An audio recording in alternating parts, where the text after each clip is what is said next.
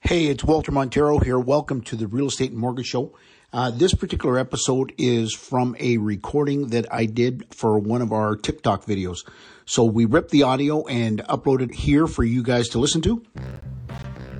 Well, hello there, and we're talking about commandment number 8 today, and that will be, thou shalt not make large deposits without checking with your loan officer first, okay, or your mortgage broker.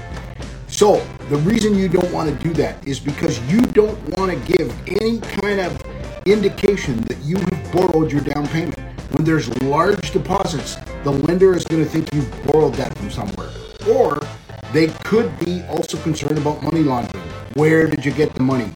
It's very important that your money source is revealed to your lender, and they don't want that seed money to be borrowed.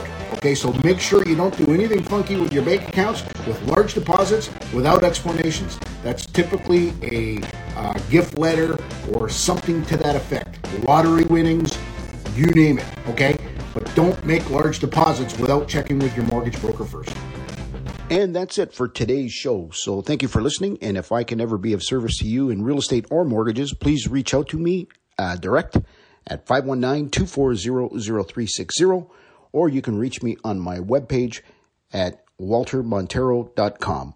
Montero is spelled Montero. Thank you for listening and have a great day.